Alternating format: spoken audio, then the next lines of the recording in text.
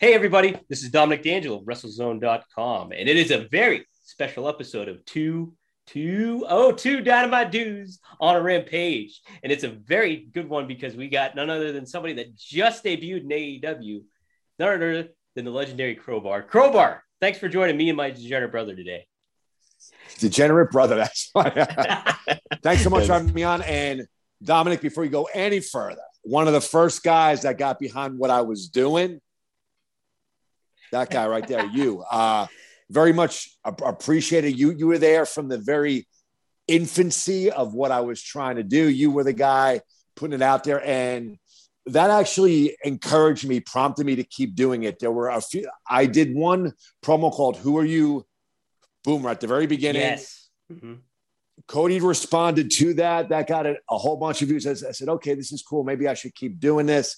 And had you not picked up on what I was doing, I could honestly say maybe I wouldn't have been as encouraged to continue. So thank you. You know, I'm a big believer in the chaos theory, you know, the wind moving a butterfly here and there. And that was one of the things that encouraged me to do what I was doing. Just want you to know that. Thank you so much. Well, thank you, man. I really appreciate that. I mean, and like just the work that you have been doing on those vignettes and everything like that. It's neat to see because like so many talent today that are trying to get in the business and stuff, they don't take advantage of that. They don't make the most of those things. And so to see a veteran like you be able to do that and kind of reinvent yourself in a lot of ways and find a unique way to engage with an audience by blurring the lines a lot of the times that you do with those vignettes, I think it spoke a lot to like what the business can do and what people can learn from you as well. So yeah, I got some, I mean, blurring the lines is fun. Talk about like some hate messages and yes. You know, I love wrestling. I love all genres of wrestling, some more than others, but in general, I love wrestling. But when my character got on certain types of wrestling, it really rubbed some people the wrong way, and it elicited some visceral responses. And I was like, yeah, cool. We're doing so, you know, in this day and age, it's hard to make people believe in Santa Claus. And I think with those promos, they believed in Santa Claus, would be the evil Santa Claus from WWE. Right. And it was really, really cool. And I would bounce the promos off my wife. I would bounce them off. Daphne was a great sounding board for me. And she would go, Chris Biz, you're such a prick. But it's working. My wife would go, that's not you. Why are you saying that? I go, I'm just trying to be a bad guy. Yeah. And here we are. But I took my wife by surprise. I took Daphne by surprise. There were a handful of friends that were great, big wrestling fans that I would bounce these off of. And I go, you're such a dick. What the hell?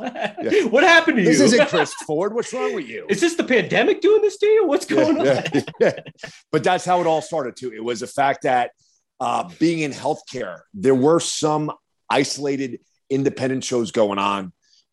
Again, not fashionable from the time that I came in to express your love for this business. I love this business more than anything. And it was taken away because I work in healthcare. I'm a physical therapist. If you went out anywhere in public, or if you left a state, you would have to quarantine for 2 weeks, and I couldn't afford to do it. So that thing that I loved was snatched away. I said, how am I going to do this? And I got on and I experimented with being a heel one weekend on Twitter. The people got behind it, and there was a lot of young fans, and the response I kept saying, who are you, Boomer? You suck. Who are you? And I said, okay, I'll have fun with this. I'll be the first promo. And that was my outlet during COVID lockdown when I really needed to do something wrestling related. Yeah, it's therapeutic to do that kind of stuff and express creativity when you're kind of, in a confine or limited to be able to do that. So absolutely, man. It's for sure. It was an adjustment, but we all made it through so far. Yes, so far. But Crowbar, you had mentioned Daphne, and I wanted to say first of all, sorry for the loss. I know that she was a close friend of yours. Yes. Absolutely. But huge loss to the business. Such a great person. Gosh, everything you see and read about her, just such a shining light. So we got her spot in this week, though, so that was good. Yeah, absolutely. Mm-hmm. That Frankensteiner, that I texted Joe. I'm sorry for cutting you off. Oh no. Somebody posted the first Frankensteiner she ever did with Shane Helms, and we all got together in the back. Shane and me and Daphne used to travel together, and we say, "Shannon, you do gymnastics, right?" Yeah, and we started thinking about. So we all got around and said, "How can we get Daphne involved? She's getting over. She's getting over. Fans like her. She's crazy." So we practiced that Frankensteiner over and over again, and then that was her first spot. And what I wanted to do, I didn't want to overtly go out there, and people will accuse you in this crazy age of trying to exploit somebody else's misfortune to further yourself. So I thought a great subtle nod for the people that know what's going on. That spot was her very first spot, and we did it from the same corner, done the exact same way. And those who know, and that was just friggin' awesome. That was it. That's awesome, man. Same exact corner from the hard cam, and it was awesome. That's so cool. Unbelievably cool. You got to pay your respects to her because, I was telling Dom, it's one of my favorite all-time wrestlers. I always loved Daphne, so it was a huge loss. But, rather than focusing on the sad, I was wondering, do you have any fun stories that you could share on Daphne? One of my favorite ones, and I still talk about it with my wife whenever we have a coffee once in a while. We were in Oklahoma, and we were rushing to get to the building, and I'm a coffee addict. During high school, I started my pro wrestling training. I would drive down to Iron Mike Sharp's school, get back 2 a.m. I was a junior in high school, and I would coffee up in the morning. Fast forward, I go to college, a physical therapy school, very, very demanding curriculum, often after a weekend full of independent dates, and I would have my thermos, and I would just down coffee. So we're doing a date in Oklahoma. We're sitting at a table, and I get like a bagel. The day of a show, I eat light. I don't feel right if I eat too much. I feel like a whale if I eat too much. Maybe it's more psychosomatic than anything else. But I have my coffee and have something else. And I guess a waitress was not happy, was not too pleased that I was ordering so small. Daphne had a full breakfast, and I have my coffee, and I go, "Can I please have a refill?" And we're waiting, and I'm jonesing, and finally, she just goes there. She's sitting by her plate. She goes, "You're not getting that coffee, Crowbar." And it was just like, you're not getting it. And it was just the delivery, the way she did it. It was so funny. She always had a way to light up the room. She would walk in, and it was like a ray of sunshine. Boom, smiling. Everybody loved her. She just brought the room up. The energy, the positivity of a room that it just brought up. And she was an extremely creative person, actress by trade. And a lot of these things that I did over the past 16 months, 14 months, whatever it was, I used her as a sounding board. What do you think of this? What do you think of that? And she gave me brutal, constructive criticism. Some were great. Some were like, she was like, "No, this sucks. You need to change this." And it helped me grow. And so people don't realize that she was an integral part of this character. We had hypothetical situations of, if something were to happen, how we could introduce her back into the fold too. And, unfortunately it just, isn't going to happen. But we would just sit and we would bring some, like I say, I work like crazy.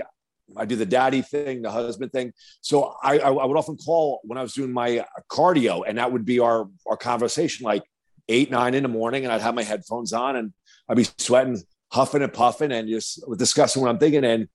And we had all these grandiose ideas, and just unfortunately, they're not going to play out just the way we might have wanted them to, unfortunately. It's so unfortunate. And I think it's this whole week with the knockouts knockdown that went place and them paying homage to her with the Monsters Ball match. And she is somebody, Marcus and I were talking about it too. She is somebody that was so ahead of her time as a women's wrestler. Like if she was here to, like, if she was in the thick of her prime today too, she would have been a top star. Holy smoke. Huge star. Way ahead of the time. Yep. Absolutely. So no, it's she was such a sweetheart from what I heard. And I'm sorry for your loss too, man. It was tough for a lot. Yeah. I did want to just talk about your experience at AEW, and it going from Joey Janela, you rehabbed him. And so talk about just getting your connection with Joey Janela, and then how that all unfolded for you. How did it all started with getting the news about Dark and everything? Since we're going to discuss this, it's probably going to disappoint my followers and fans on regular. I do not drink wine on the regular. Don't. I'm sorry. But in light of this, you're the guy that really picked up on the promos. It's a big week. I want to say cheers to you. Cheers to your show. Cheers to Tony Khan, QT Marshall, Joey Janela, whoever's in that office that okayed me coming in. Thank you. Cheers to the Blue Meanie, a friend of mine for so long, never worked like that. And for us to do that night, it was just friggin' awesome. Cheers to all involved. And thanks for all the people that got behind this friggin' douchey, crazy character that I created. And this is just a victory drink right here. I'm with you, brother. Heck yeah. Cheers. Congratulations. Thank you. All right. I like it. So I made a post last night and it was crazy. In 2014, I had taken about a year off, maybe more. You know, I always stayed active on the independents once or twice a month, usually. As I opened my business and I became busy, I became a dad twice, got married. There were times when just life was so crazy that I just couldn't participate. And I would go 4, 6, occasionally 8 months to a year without wrestling. And 2014 rolls around. I'm in and out. You know, I still love wrestling, but, you know, kind of should I stop doing this? Should I do this and that? And I got a call from a local promoter, Ricky Otazu, great friend of mine.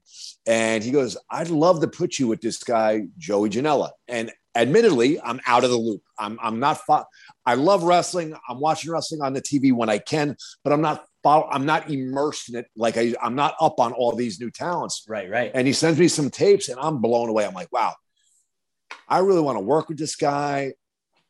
Maybe I'm done, maybe not, but I would like to, if I'm possibly done, I'd like to go out working with this guy. And that video is up on YouTube. And so I come out, I'm in okay shape, little flabby, been off for about a year, if not more. I forget the exact time frame. And we tear it up. We go, I believe 20 minutes at least, chairs, guardrails, wild shit, wrestling. And it reignites this flame inside me.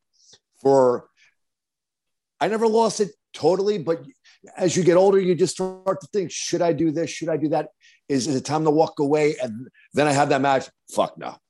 This is now it's back. And then Ricky brings us back for I'm not sure if it's a no DQ table, ladder, whatever. There were ladders, there were tables, there were chairs, there were all kinds, and we just murder each other. We friggin', I mean, I come out all banged up, he comes out all bad. We friggin', and I love it, and it's awesome. And that gets me back into doing regular independent shows again. And the bug bites me, and I see Joey here and there, and we work again in Freehold, New Jersey. It was a 3-way match, I believe, with Joey and Chris Dickinson, which was fun. Nice. And then me and Joey work for a show called Forza Lucha they have each year. It's a charity show of some sort. And that's the first time that I work, Joey, with this entourage you see in my videos, Big Adam Payne and my wife, and we tear it up there. Again, so I'm still doing indies here and there, maybe once a month, once every 2 months, just enough to feed the addiction. The character is not a stretch from real life. It's my real life with an amplifier on it. I'm not being snarky. Life is good. Thank God for my business. Thank God for my family. Thank God for my kids. But it's a sick compulsion and an addiction. And I got to do this shit. And again, it's not fashionable when you're a professional wrestler. Maybe now it is, but when I broke in, it was taboo. It was not fashionable to express how much you love wrestling. I fucking love wrestling. Part of my language. You can beep that out. You can swear all the time. No, we swear all the time. Yeah, we don't mind. You can beep that out. But and I get back in doing this. So then I'm running my business and I get a call from Danny Demanto. He goes, "Did you hear about Joey?" I said, "No, what happened?" I'm not on social media a lot. At that time, now I'm on Twitter a lot. At that time, I think I joined Twitter in 2017 just because everybody told me, "Oh, you have to get on Twitter. Got to get on Twitter." Sure, yeah. I joined in 2017. I never used it until it had to be late November or December of 2019 when I did the Ring of Honor thing. But it just lay dormant. It just lay dormant for years because I just didn't have time. I would usually do Facebook. It's more tame, and it would be more for my business, my family. I would do a little wrestling here and there, but it was just my hometown promotion of my business and keeping in touch with family. So I had no idea what had happened to Joey. He sent me a clip and I heard his knee was banged up and yada, yada. He goes, he really needs a rehab. Can you take care of him? So me and Joey spent probably 6-7 months together. He had a serious knee injury, giant scar, and we always got along great. We clicked great when we worked. There was just that instant chemistry, and I loved working with him. I love working with younger guys. A lot of veterans say, "Hey, put me out there with somebody that'll, we do an easy, a solid match." Yeah, I don't want to do an easy match. Yeah. I want to go out there and I want to tear shit up. Yeah. And so me and him clicked. It was great having him there. It was great seeing his progress. He had a rough road. He had a lot of scar tissue that laid down in his knee. He endured a lot. I mean, he really doesn't get the credit he should have. He didn't have an easy rehab. He worked his friggin' ass off. And I could see the way he talked. He wanted to be part of AEW so friggin' bad. He didn't want to miss it. He worked his friggin' ass off. And we just formed a great rapport there. After he rehabbed, I think it was maybe a year later, we had a show at St. Mary's High School in my hometown that I promoted. There's clips of that online somewhere where we killed each other way too much for a family show, but it was awesome. And I just loved it. I'll send them to you. It's a lot of fun. Yeah, send them to me. And then QT reached out around summer and he said, "We might bring you in. Joey really wants to work with you, yada, yada, yada." And that was around the end of July. And I'm excited. But again, coming from the time that I come from, wrestling is wrestling. Anything could happen. I'll believe it when I'm there. So sure, yeah. A month goes by. They go to Newark, New Jersey, which is right by my house. I don't hear anything. They go to Arthur Ashe. I don't hear anything. Then I get the call the week before Philly. And now, but I've been preparing. I've always been, for the past, since COVID hit, I've been preparing. That's when that enabled me to come out to do the Super 8. That enabled me to do the JCW/GCW show. I prepare for this. So I think for the first time in my career, I was as prepared as I could be. It wasn't like I got the call and it's like, "Oh shit, I have a week and a half to drop, drop 30 pounds. I was ready. So it was very relaxed. I was able to enjoy the fact that I'm going there and it sunk in and I'm prepared. I'm extremely confident. I knew going in there was going to be a lot of naysayers, oh, why are they bringing this old guy in? I'm sure he can't do anything. And I wanted to go out there and make a lot of people put their foot in their mouth. Yeah, you did it, man. Because I mean, something that I've seen for you over the course of your career, like with matches. And cheers again. Yes, cheers again. For the course of your career and going over the course of your matches and stuff, you were such a smooth worker. And I think that was really conveyed in the time that you and Joey had together on Dark Elevation. I think just like you doing the Vader bomb off the guardrail was a very neat spot. But then I was telling Marcus about it too before I even set up the interview with you. I was like, he did like a Northern Light suplex onto a chair, and I was like, it was super fucking smooth. So if you go back to that cage match with Sabu from like 2020, 2001, 2002, whenever it is, if you Google, YouTube, Crowbar Sabu cage, I used that way back then. It was on a pay-per-view that not many people saw. I've used it on independent shows in front of 50 people here or there. And it always got a great reaction. It always got a great response in the back. I'm shocked it hasn't been ripped off yet. It's a great move. I'm sure it's going to be now. It's one of the things when I look at my wrestling now, not just for me, but for my opponent as a veteran. When I was younger, we just went balls out. Let's just do it. Yada, yada, yada. Now I try to choose things that look cool, are easy to do for me and opponent, and they're safe. And the majority of my moves, it's not all moves, check all those boxes off. My job is to excite the fans, make it look good, but also to make sure that my opponent leaves. And one of the biggest compliments I got was I worked with Ricky Shane Page for JCW. Oh, yeah. Mm-hmm. We did the light tubes and all this type of stuff. I ain't going to give away how I did that.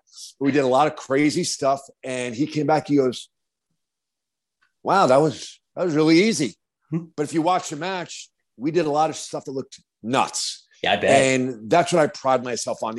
I want to produce what appears to be a hard-hitting, exciting match where people go, wow, that was nuts. And I want both of us to come back to the locker room and say, oh, shit, that was easy. Yeah. And if you could do that, that's the magic. Like the biggest compliment. Yeah, no you were safe while looking dangerous. That's the way to do it. And I developed that as I got older. When I was younger, took a lot of risks that I honestly here, and this is a shoot. I probably could have died about 2-3 times at some stupid stuff that I've done in hindsight that I said, oh my God, what the hell was I thinking? As I'm older now, there's ways to make shit look crazy and still safe. You just got to put in the time and the thought and the analysis. There's ways to do magically looking cool shit safely. And you just got to put the time in. What would you say was the most dangerous spot you've ever attempted? Oh, wow. There was one that never made it to TV. It's in WCW. During my feud with The Wall, he threw me off the side of the Tron.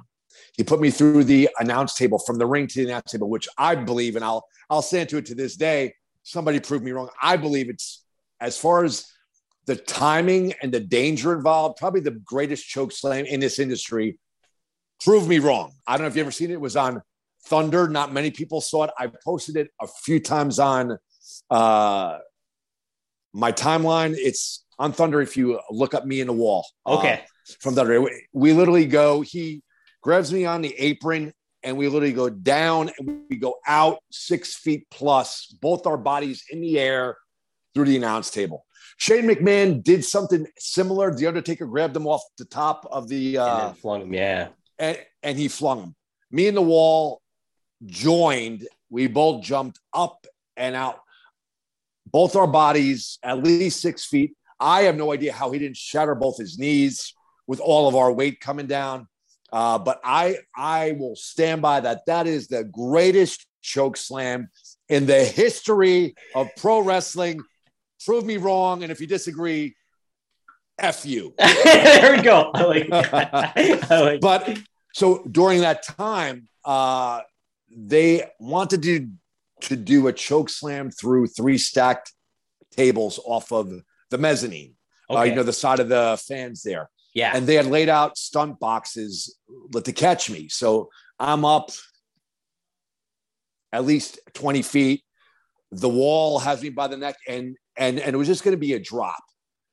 I know how to take wrestling bumps. I'm not a trained stuntman. So what I didn't realize is that they wanted me to just kick my feet up and fall. I gave myself a little push out. I hit from that height the last row of boxes with my shoulders enough to rotate and roll to my feet. If I was a little further out, my skull would have been like, oh my God, a coconut, brains all over it. And that's a shoot. And that was when I really started looking at what I'm doing. I said, I could have effing died here. I'm all for doing great stuff, crazy stuff, but I have to be more careful. That was probably my aha moment where, okay, you got to be a little, you can still do this. And you can still do crazy stuff, but you got to really analyze and be smart about it. Because I should have been dead. It's scary stuff. Like to if you get a wake up call like that, it's good. Because sometimes people just don't. Like I'm sure until it's too late. Until it's too late. I hit the last row of the boxes, which absorb your fall, and my shoulders and head hit it, and I literally rolled over to my feet with a ton of momentum. I would have been done. Man. Jeez, boy, that's scary. Wild. Well, let's talk. Needless to say, that spot was scrapped for the night. Yeah, I could imagine that. Well, talk about too the atmosphere. We have 10 minutes, Crowbar, so if we need be, we'll just hop back out and hop back in real quick. But sure, that's fine. Talk about real quick how the atmosphere was backstage in the AEW locker room and the dynamic there. Talk about all that. I'll be totally open, and I've never been like this.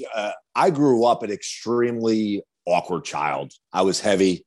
You could sometimes see it in my interviews. I had the worst speech impediment. I used to be petrified when they would call on me to read in school, like in grade school, when it was my turn. They go up and down the rows and read. And so it's really cool that I'm being known for doing promos now. It's crazy. Yeah, how about that? But extremely socially awkward person. And even when I first got involved in wrestling, I'm meeting these larger than life guys that are established. That made me even more socially awkward. If somebody came to me first and let me know that it was cool, I would establish rapport very, very, very easily. When that connection is made, then I could just flow with it. But in the old school wrestling locker rooms, it was very territorial with the veterans, and it was just very different. So sometimes I may have been seen as rude. I always said hello to people, but I wasn't overtly social, because I was, whenever I would form a new relationship, I was out of my skin completely. And I know a lot of people can relate to that. It wasn't something that Chris Ford was accustomed to. I grew up, and I said, extremely socially awkward person throughout high school. And it was only after I got my professional license as a physical therapist and I started to do stuff in pro wrestling that you start to get this confidence about you. Right. And I'm still socially awkward. We know each other from the past year, and so we could have this exchange, and it's totally cool. But I have never gone into a locker room, and I'm not just saying this because I was just there. It was a different culture. I never fit the old school wrestling culture, and everybody was welcoming. There were a lot of old WCW fans. There were fans that knew my work as Crowbar fans. There were workers that knew my work as Crowbar. There were people that knew my work as Devin Storm. There were people that knew my work tagging with Ace Darling as a tag team. And they were a welcoming locker room. I refer to myself as a guy, I think I have 1 foot in the old school, 1 foot in the new school. I was probably the first guy to bring video games to a hotel room. I was probably the first guy to study on the road, and I was abused because of it. I mean, and not nicely, but it made me a stronger person. Sure. I feel like this was a whole locker room filled with 19-year-old Chris Fords. And it was super, super cool. It was super inviting. And I felt at home, and it was I've never felt that comfortable initially off the bat in a wrestling locker room ever. Like, again, not to beat a dead horse, my entire life, extremely socially awkward until I know somebody and I'm comfortable with somebody. And I felt super comfortable with everybody there. It was totally awesome. That's what I hear about it all the time, is how welcoming of an environment it is and how positive an environment it is backstage at, do it at a bunch of people shows. That love wrestling as much as I profess to love wrestling. It was awesome. Did you get to talk to Tony Khan at all too? Very briefly, because he's a busy guy that night of the show. He thanked me for coming. I thanked him about 6 times for having me. And it was really cool to meet him. But you don't want to talk the owner's ear off when he's clearly doing a million much things stuff, that night. Spinning a lot of plates. So, but I just made sure, like a couple times, that I expressed to him how much it meant. It was really cool to be there. That's awesome. You always hear about what a Shark Tank environment, the WCW backstage environment could be like. Do you have any particular stories on maybe not necessarily like a bad situation for you, but like some of the old school ribs, some of the differences between now and then? I remember one, and everybody knew what was going on. I was very close with the Wall. We were close friends.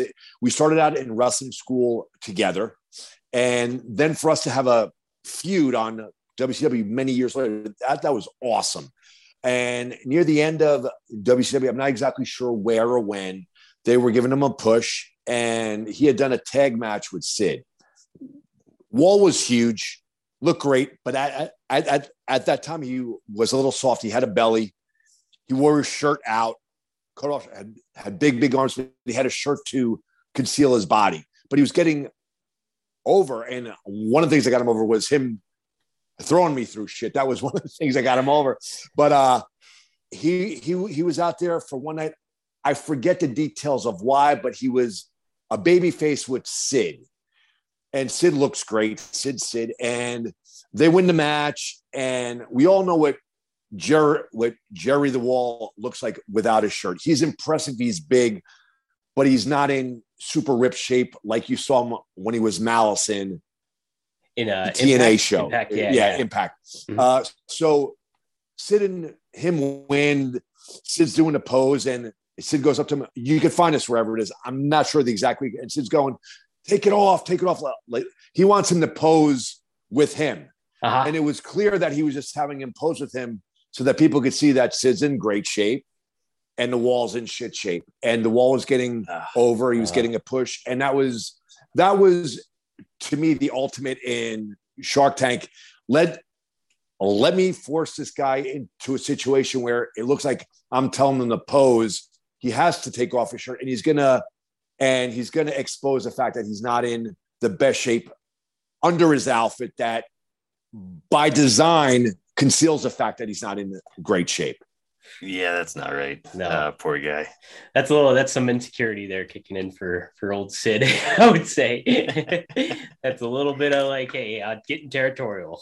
Yeah. He's always been great to me. I've never had to work with him personally, but the Wall was my friend, and it was pretty shitty to do. Yeah, absolutely, and pretty manipulative, and it was that's all. But and I just felt bad because that was my friend.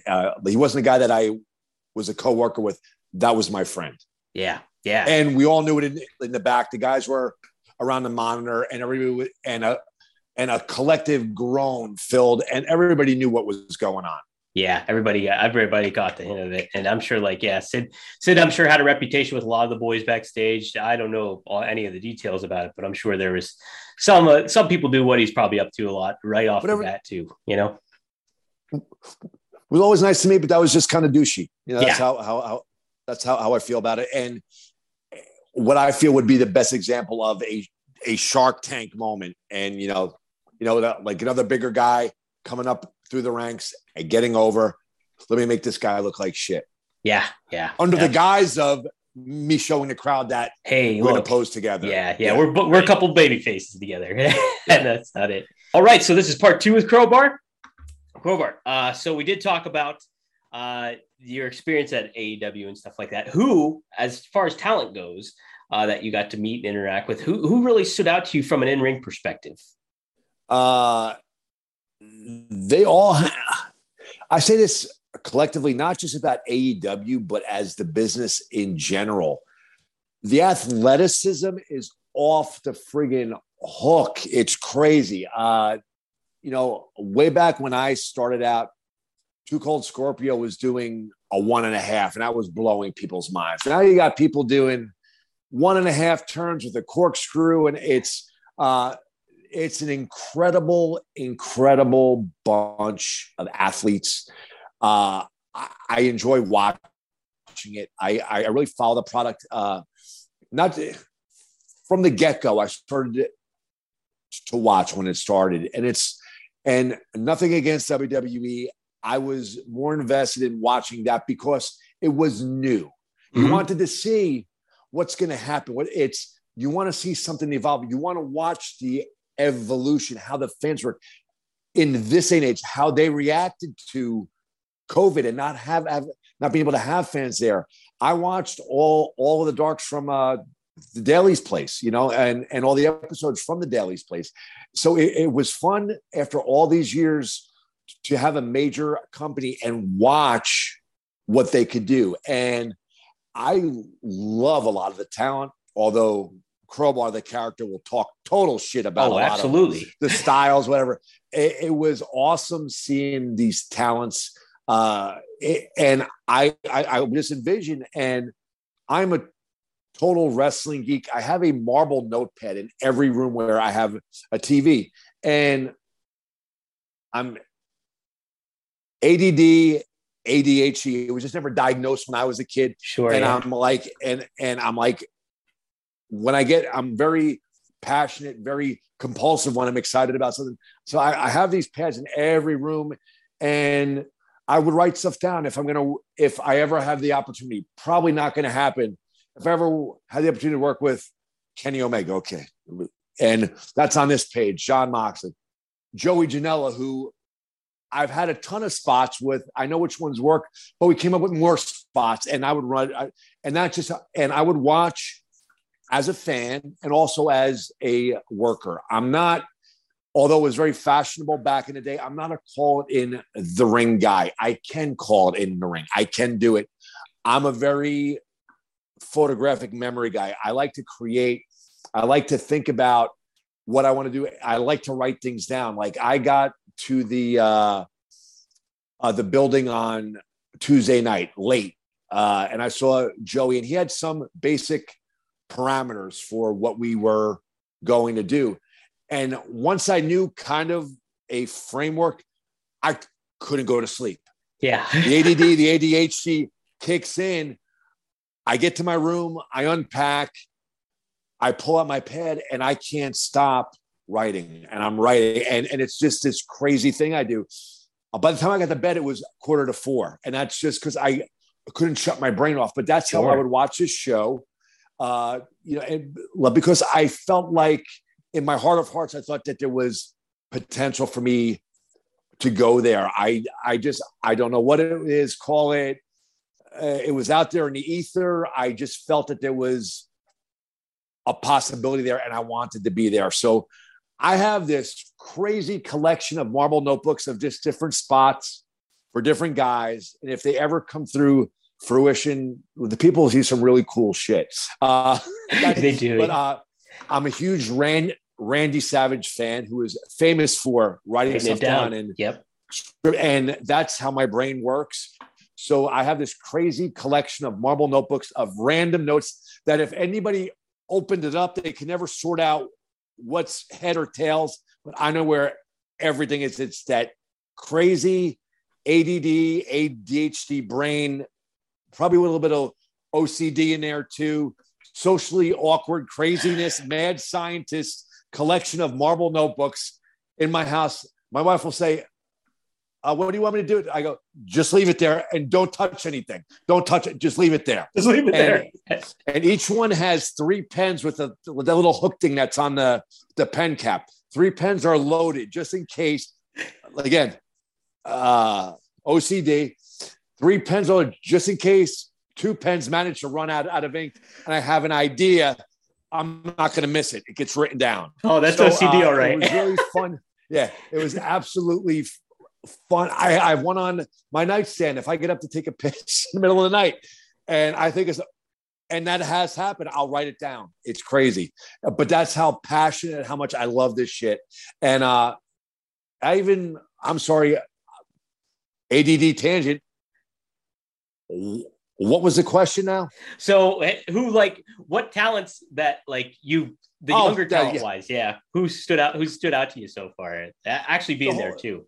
I watch as a fan, and as a fan, it's a weird combination of fan / worker of guys that I know I could do special stuff with.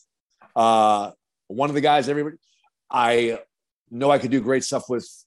Darby, CM Punk, Moxley, guys are always going to say that. One of the guys I would love to work, and everybody will guess, and I've done other interviews. I would love to work with Fuego. I love being a bass. I love being a modern day Psychosis, the guy that I've done a lot of that stuff. I still do some of that stuff, but I know how to take all of that stuff. Right. And I like taking moves like that and having it make sense. I mean, I don't want to leave anybody. Oh, fuck Crowbar. He didn't say. There's so many guys on that roster that I know that I could work well with, whether it happens or not, whether this becomes the one-off or what, who the hell knows? Rest assured, there's a lot of notes somewhere in the Ford household. There's multiple black and white marble notebooks with notes for the majority of the people on that roster, at least a handful of spots, because I'm that kind of crazy. Well, you mentioned it too. Oh, go ahead. Were you going to say something? No, I'm just saying I'm that kind of crazy. Yeah, man. Well, you talk about like the new style and all that stuff, and like your character criticizes it, but you also mentioned like how a lot of the stuff you learn to do safe. Do you think a lot of, from an outsider, from a non-wrestler, like coming from me or coming from even just a fan on Twitter, say, may see like a spot happen or a crazy new kind of spot go down, you're like, oh man, that's dangerous. But from a wrestler's perspective, do you think it's kind of a misnomer that like, hey, guys know how to do these things safer than you think? Like, do you think that's kind of more from a younger perspective, from a younger dynamic that do these kind of moves? Would it be, you see that stuff and you're like, okay, they know what they're doing in regards to it? Or is there a lot of times you're like, oh man, that's kind of dangerous? Let's first go back to my character shitting on modern style. Sure, yeah. So I've well documented. I've crapped on the spot monkeys and the garbage wrestlers and stuff. I like to think I am a recovering spot monkey. I'm probably one of the, if you go back and watch some of my early matches, all it is craziness, flippity floppity stuff. If you go to JCW After Hours, it's on YouTube. It's a free show. I work with Ricky Shane Page, and it's very well documented that I bury death matches and garbage wrestlers. They're the lowest of the low, and they don't appeal just to the ilk, but to the bottom feeding ilk in the bowels of the demographic. David Arquette likes to mingle in these circles out. That's my verb. So anyway, we have this crazy, crazy match, and I get booked with Ricky Shane Page. Again, I'm just getting acclimated and starting to know these names. I don't know Ricky Shane Page. Brett calls me from JCW, and he sends me some links. And I'm watching Ricky Shane Page, and I learned that he's known for being a deathmatch guy. Sure, yeah. And I'm watching these other matches. Shit, Ricky Shane Page can wrestle, and he could high fly. And I watched 2 matches, and I'm OCD with it. I'm watching them again and again, taking notes. And this guy could go. And I'm starting to get excited about working with this guy. And I start thinking he's larger than me, but he can move. And I start thinking of all the crazy shit we could do, but make it make sense. So well documented that my character doesn't like the garbage wrestling and death matches. And that crowd friggin' loves that shit. So what would be appropriate wrestling psychology wise, if you go back and watch that match, we start wrestling, it breaks down, it gets a little crazier. I do more traditional hardcore stuff. And then Ricky pulls out the light tubes. Yeah. And ultimately, at the end of this match, the guy that talks shit about deathmatch wrestling and their low-life fans, I get power bombed on top of a guardrail with a bundle of 12 light tubes on top of it. Glass goes flying, and I fall victim to the one thing that I've been shitting on for about a year. You're right. It's poetic justice. Yes. But it was, and I'm not going to give away how, it was done safely. And that took it took time. It took thought. It took energy, done extremely safely. And the fans saw something that was great. Yeah. Yeah. So no, when you're passionate about something, putting in the time is not a hassle. You get enthusiastic about it. You get energetic about it. Like, I knew what a great finish would be if I went through a bundle of fucking light tubes after talking shit on this fan base's favorite form of wrestling. So I became enthusiastic. I became energetic about how can I do this, make it look incredible, and still come out where I could go to work Monday. Where you can still do it, yeah. Where you can still go and do physical therapy for somebody else on Monday. But yeah, I guess that leads me into my next question too, is have you, physical therapy, being a physical therapist has been, people might not know, but it's been a long part of your life for 23 years. 23 years. So have you ever considered like incorporating that into a pro wrestling persona too, in a lot of ways? Funny story. And I have mentioned it in some of my promos. Like I said, the character is just, that came about, the egotistical, crazy crowbar. That happened over the course of many backyard parties with Danny Doring, Roadkill, Little Guido, Bull James, who are all like family. And over the years, I would say, why the fuck are you still doing? You have a business, you got the wife, why are you still doing this? And they'll go, and they all come to the same conclusion. They go, you're friggin' sick. There's something, you can't not do it. You just don't do it like Tito or like Virgil. You go out there and you do all this crazy stuff. And all I can say is, I love it. It's an addiction. I feel alive when I do it. And we're all hanging out in the pool, having a couple beers. They go, just be that character. Be Chris Ford if Chris Ford was a prick. Talk about how good your life is. And I'm not being snarky at all. Sure. Thankful. Thank God. Thank all my good fortune, luck, whatever. And they go, if you were to be a dick, who would you be? And that's who the character became. And it's, I say I'm a family man. I'm an entrepreneur. I own a business. I'm a healthcare provider for 23 years. I pursued physical therapy and wrestling at the exact same time. I did WCW and WWE, the light heavyweight division, while I was still in school. I was flying out and doing all this wild shit. And that was before online classes. That was before I had to carry my books around. Not very popular in the locker room. No. Any locker room. I took a lot of abuse for that, but it made me a stronger person.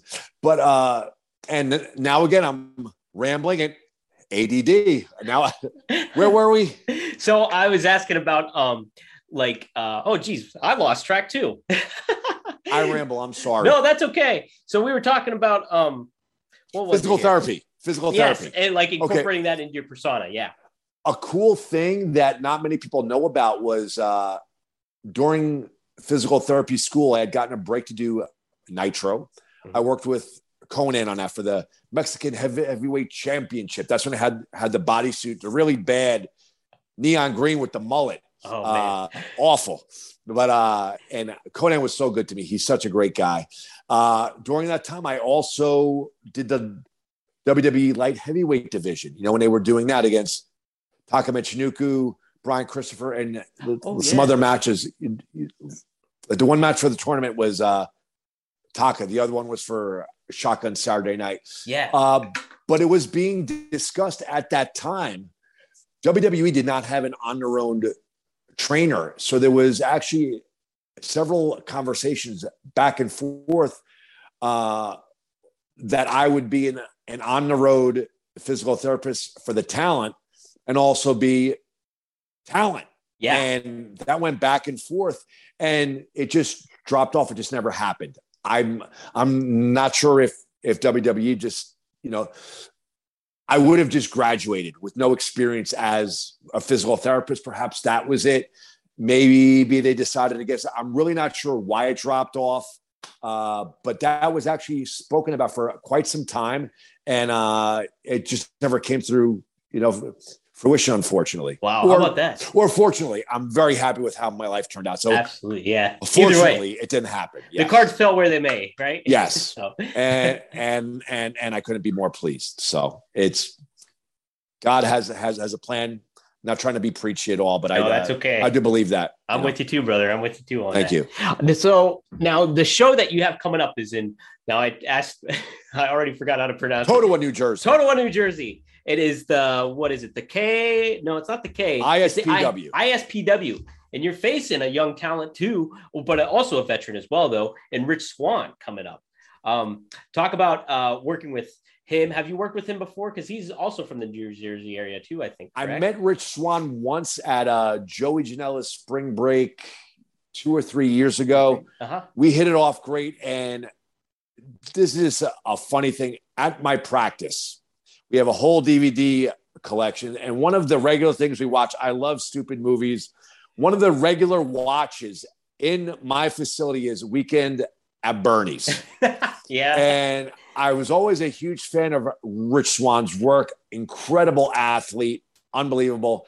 But I saw him win a match in WWE. I'm not sure if it was 205 Live or whatever, but I was watching him. I always liked his work. And at the end, he did a dance, and it was basically the Dead Bernie dance. And I popped huge. And not many people knew what it was. I saw him as I go, dude, I know what that was. That was Dead Bernie, and I friggin' popped. So you have no idea. I popped like crazy, and he knew, and he could see how excited I was about it.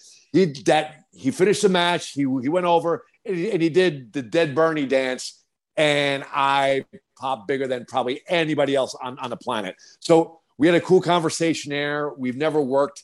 I believe he may have been pulled from the card, unfortunately. I think TNA maybe, or Impact may be taping that day. Oh, I see. Okay. Unfortunately. Okay. So I'm not quite sure who it's going to be, but whoever it is, I can guarantee you that I'm going to work my ass off and have some fun. Yeah, you'll lay it down, man. You'll lay it down. And I'm very confident that ISPW, Tommy Fuhrer, will come up with a very suitable replacement. There has been some names thrown around, but I can't say until they're done. He runs a rock solid operation over there. I know from like the wrestling always has, in the 80s yes. and everything like that. So he's a pro. So he knows what he's doing for sure. Yeah. So you talked about video games. Have you been playing anything recently, or have you taken? I made a post the other night. It's been super busy getting ready for, even before I knew I was definitely going, preparing for the possibility. And as a pro wrestler, if there's the slightest chance, you got to prepare. You can't wait. So I've been preparing. I run a business. I like being a present. I love my family. I like being a present father and a husband. So been super, super busy. What was it? Sunday, I might've made the post, or was it Monday? Sunday. I sat down and I had about an hour. I just needed to decompress a little bit. I put in Star Wars Battlefront. It never gets old. I love it. I love Battlefront 1. I love Battlefront 2. I usually gravitate towards Battlefront 1. I love Tatooine. I love the Sullust board. I love I love Endor. And I just, for a solid hour, I sat down in the dark, put it on the big screen, and I just immersed myself in playing Battlefront. And that's my happy place. It was awesome. Battlefront is a good one. I loved it when I was in college. And so that was when it was like on the Xbox and stuff. And they just had the original ones. And I started playing the new ones. I'm awful at the new ones. I'm so bad. I love the old. I have the old ones too. I've been playing the Battlefront one for PS4. I do have 1 and 2 for the original Xbox, which in many ways I think they're superior because you get to choose it.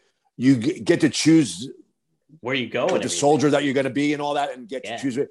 I like the air battle where you actually land in the enemy's starship back in it. Yeah. And I love the new game's graphics. I love the gameplay, but the things you could do on the originals, I think were superior to what's going on right now. Oh, 100%. 100%. Did you get to talk about anything non-wrestling with any of the AEW guys backstage? I had a lot of Star Wars conversations with some people, of course. And it's talking video games in the locker room is great because back when I was you couldn't their age, you couldn't. It was you got to go out there and tear it up and be a nut, and it just wasn't me culturally. So this locker room really fit who I am now, but it would have fit who I was 20 years ago or 25 years ago. And it was very welcoming, and it seemed like a bunch of, and not to be disrespectful, a bunch of kids like I was that just fucking love wrestling and are thankful to be there and thankful to be doing something that they love. And 19, 20, 21-year-old, what have you, Chris Ford would have loved to have been in that locker room, but 47-year-old Chris Ford loved being in that locker room. It was awesome. I could imagine. Is there, in regards to like kind of getting back there, like being in there, was there some people that you haven't seen in a while that you were like, oh man, it's great to see you again, kind of thing like that? Is any veterans? It was great seeing Chris Daniels. I used to see Kenny Omega a lot at the Jersey All Pro shows, and that was awesome. I took a ton of pictures back in the day. Again, taboo to be taking pictures in the locker room. You don't want to be a mark, whatever. And also, too, there just wasn't the good camera phones. You had to carry. Oh yeah, you had the pixelated. So I missed out on so many great pictures. Kenny Omega, the Bucks, Punk. I mean, all the talent. I went around to everybody and I got my pictures, and I don't care. I may post some are just for my own personal consumption and let it show my family. My wife we love the Acclaimed. Yeah, they're good. I had to get a video message for my wife. So when I came home, I was the man because I got Max Caster and Anthony Bowens to do a message for my wife. Did they do the rap and stuff? They did not do a rap, but I have been instructed if I could pull it off for her birthday, December, she would love a rap. I will totally clear them, burying me as a husband, whatever it takes. I think they're entertaining as hell and just a lot of fun. They're just good heels, just good scummy heels, And there's so many of those guys too, like somebody like a Bones and Matt Caster too. What an athlete. Both of them great athletes and big dudes. They're big dudes. But and there's so much of those guys too, and so much of those talents that are in tag teams right now. But there's so many of them that you can see like, oh, they could kill it in singles competition too. They could make their own, kind of. If that gets to be like, it's good, you could definitely work with it as a singles guy. And like I said that too, even too, like FTR was there. Awesome. They're great. And just the company as a whole, one of the things that I believe really drew me to is if you go back in my career, there was Devon Storm, but a large part of my independent career, as well as WCW Saturday Night, as well as WWF, let's shock us at was tag wrestling. Myself with Ace Darling. I love tag wrestling. Yeah. Even with David Flair, David was limited, but we still tried to tell it. I'm a huge fan of tag wrestling. And for so long, it seemed like it dropped off the face of the earth. Mm-hmm. I used to love watching NWA, WCW Saturday Night, and we were discussing, you would watch a tag match and you would have 2 commercial breaks. They told a story. And, you can't have that long of a match now unless it's a pay-per-view or something in general. Not all the time. There have been exceptions. But tag matches generally don't go that long. But seeing tag team wrestling come back the way that it has is just one of the things that I love watching there. I love tag wrestling. So it's great seeing it make that comeback. I love uniform tag teams, guys that wear similar stuff, not tags that look like two singles guys. Yeah, they've just paired them up together. Yeah. They match. People look, I got to meet the Butcher and Let the Blade. I've only watched them prior on TV, and great. I love their look. They look like two dirty, nasty, friggin' burly heels. And meeting these guys, they were absolute sweethearts. And I was such a mark for watching these guys, getting to meet them there and see what just awesome human beings, just such great. And I tell you that, but the Butcher looks like this scary, and I hate to kill his character. Such a sweetheart of a guy, and I really enjoyed watching both of them. They're both guys that genuinely love wrestling. From my short, limited exchanges with them, I really had a good time talking with them, and but the whole locker room was just really, really great. But like I said, I'm a huge sucker for tag team wrestling, and it's great seeing it brought back. And the guys that are doing it there are just super nice guys. It was cool. Oh, it's so funny you mentioned the Butcher and the Blade, because Marcus on the show, Two Dynamite Dudes, we always Butcher. We're big fans of the Butcher. I love the Blade too, but we talk about like how he could very much get over as like this singles top star, as like this, like almost like this creepy Undertaker-esque, but like Jack the Ripper more so kind of vibe. They're scary, aren't they? Wrestling characters, fucking scary, and I love that. I love it, but I don't know. They're just something about them that I just really, really like. Absolutely, man. So okay, we're running out of time again, but I do want to ask you too about just overall. Now that the dust has settled on a lot of things when it comes to Star Wars and the universe, what are you like looking forward to going forward with Star Wars? And last time we did the interview, you had a great pitch about like who Snoke could have been and all that kind of thing. What's your State of the Union address when it comes to Star Wars right now? There have been rumblings. Yes. There have been whispers. There has been rumors that they may use the World Between Worlds to rewrite the Star Wars timeline. Really? When I initially saw The Force Awakens, The Last Jedi, Rise of Skywalker, it was cool to go see them just because I was so deprived. I needed Star Wars in my life. I needed anything. And I watched them, and I just didn't like them so much. I didn't like the way Luke was treated. Luke shows up in The Mandalorian. Right.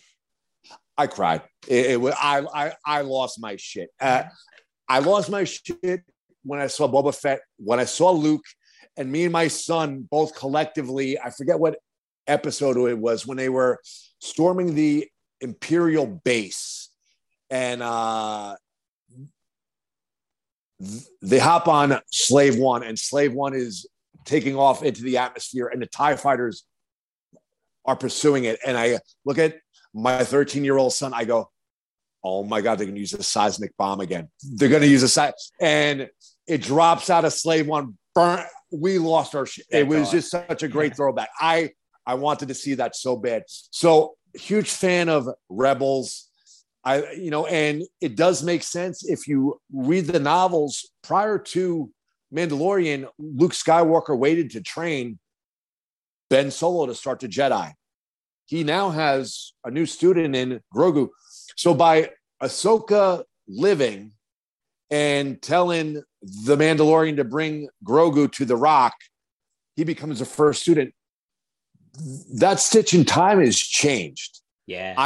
I would love to see a stitch where we see a kick-ass, evolved, badass Jedi Luke Skywalker. I'm a huge fan of the Heir to the Empire Thrawn trilogy. When I first got signed to WCW, I read those books 3 times while I was flying around. I love Grand Admiral Thrawn.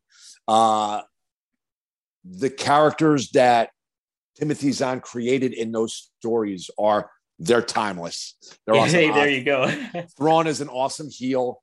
And the rumor is that a lot of those aspects will be incorporated into Mandalorian, nice. Ahsoka, and all these shows coming up. I follow Mike Zero. I follow what the hell is his name? Damn it. I love his name and I can't think of it now. ADD. I would help, but you're the expert. Doomcock. Doomcock. Victor Van Doomcock. He wears a mask and he's usually right on about this. So these guys I'm a junkie for watching Star Wars rumors, and I don't have the time to read the comics with work and all, but guys will post the comics and narrate them, and I'll listen to them as I'm doing. So I'm a junkie I'm horrible. I'm a big kid like that. So I'm hoping they utilize the world between worlds as seen in Rebels, and they somehow change this awful time. Maybe Ben Solo never turns. How cool would it be as a viewer if he never turns, but as the viewer, knowing what happens in The Force Awakens, Last Jedi, and so what he could potentially become. Right. So you see times where he's maybe tempted or this or that, and you as the viewer, Ben in that timeline has no idea. Luke has no idea, but you as a viewer know in this alternate what he's capable of becoming, and I think that's deep as hell. That's nice. You know what? And with those kind of stories, and I look at it from, I grew up an X-Men fan, and then I also really love the Mortal Kombat universe as well. And both of them, like, I mean, you look at Age of Apocalypse with X-Men, so you can kind of be like, hey, look at what could have happened. This is what's really happening. But same with Mortal Kombat, they've done a beautiful job with seaming their universe in and out and making things make love sense. It. Yep. Are you a fan of Mortal Kombat and stuff too? I watched the last movie and I loved it. Oh my gosh. I haven't seen the newest movie actually. So I know I got to check that out. I've been playing the video game though and everything like that. So, but there's a lot. You can make it work. That's the thing with Star Wars is you can make it work. And it's such a deep lore, so. And Dave Filoni created that vehicle, like sometimes you hear time travel, they're very cliche. They're going to erase it to that. They made that temple, and the way it looked in Rebels was so cool. And you heard all these events echoing in this temple and the universe, the world between worlds. They did it so well. It wasn't jumping through a time pearl. It was like this bridge and alternate destinies, and you saw all the different outcomes. I would love to see that in the live action, and I would love for that to be a way for Disney to not erase the episode 7, 8, 9, but maybe that's an alternate universe.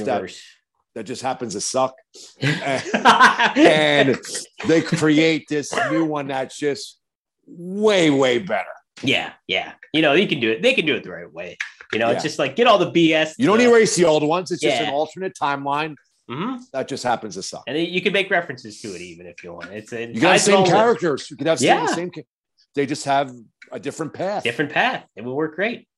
Like I said, that if Ben Solo never turns and he becomes a powerful Jedi under his uncle Luke, but you, the viewer, know what he could potentially become if he goes down the wrong path, that's deep.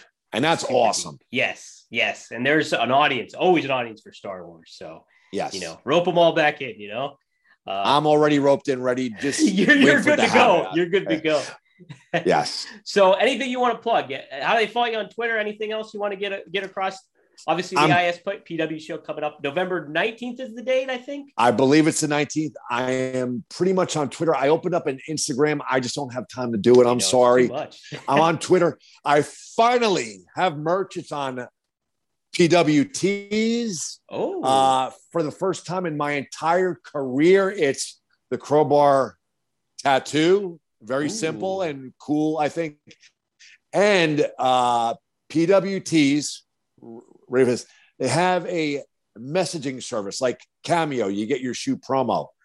My promos will be done in traditional new Crowbar form, black and white, background, music, subtitles. And don't ask me to be nice because I'm going to be pretty brutal. But what you see on my promos, that will be the fashion of the promo you will get that you request. Yeah. Hell yeah, brother. Yeah. All right, Crowbar. Thanks, man.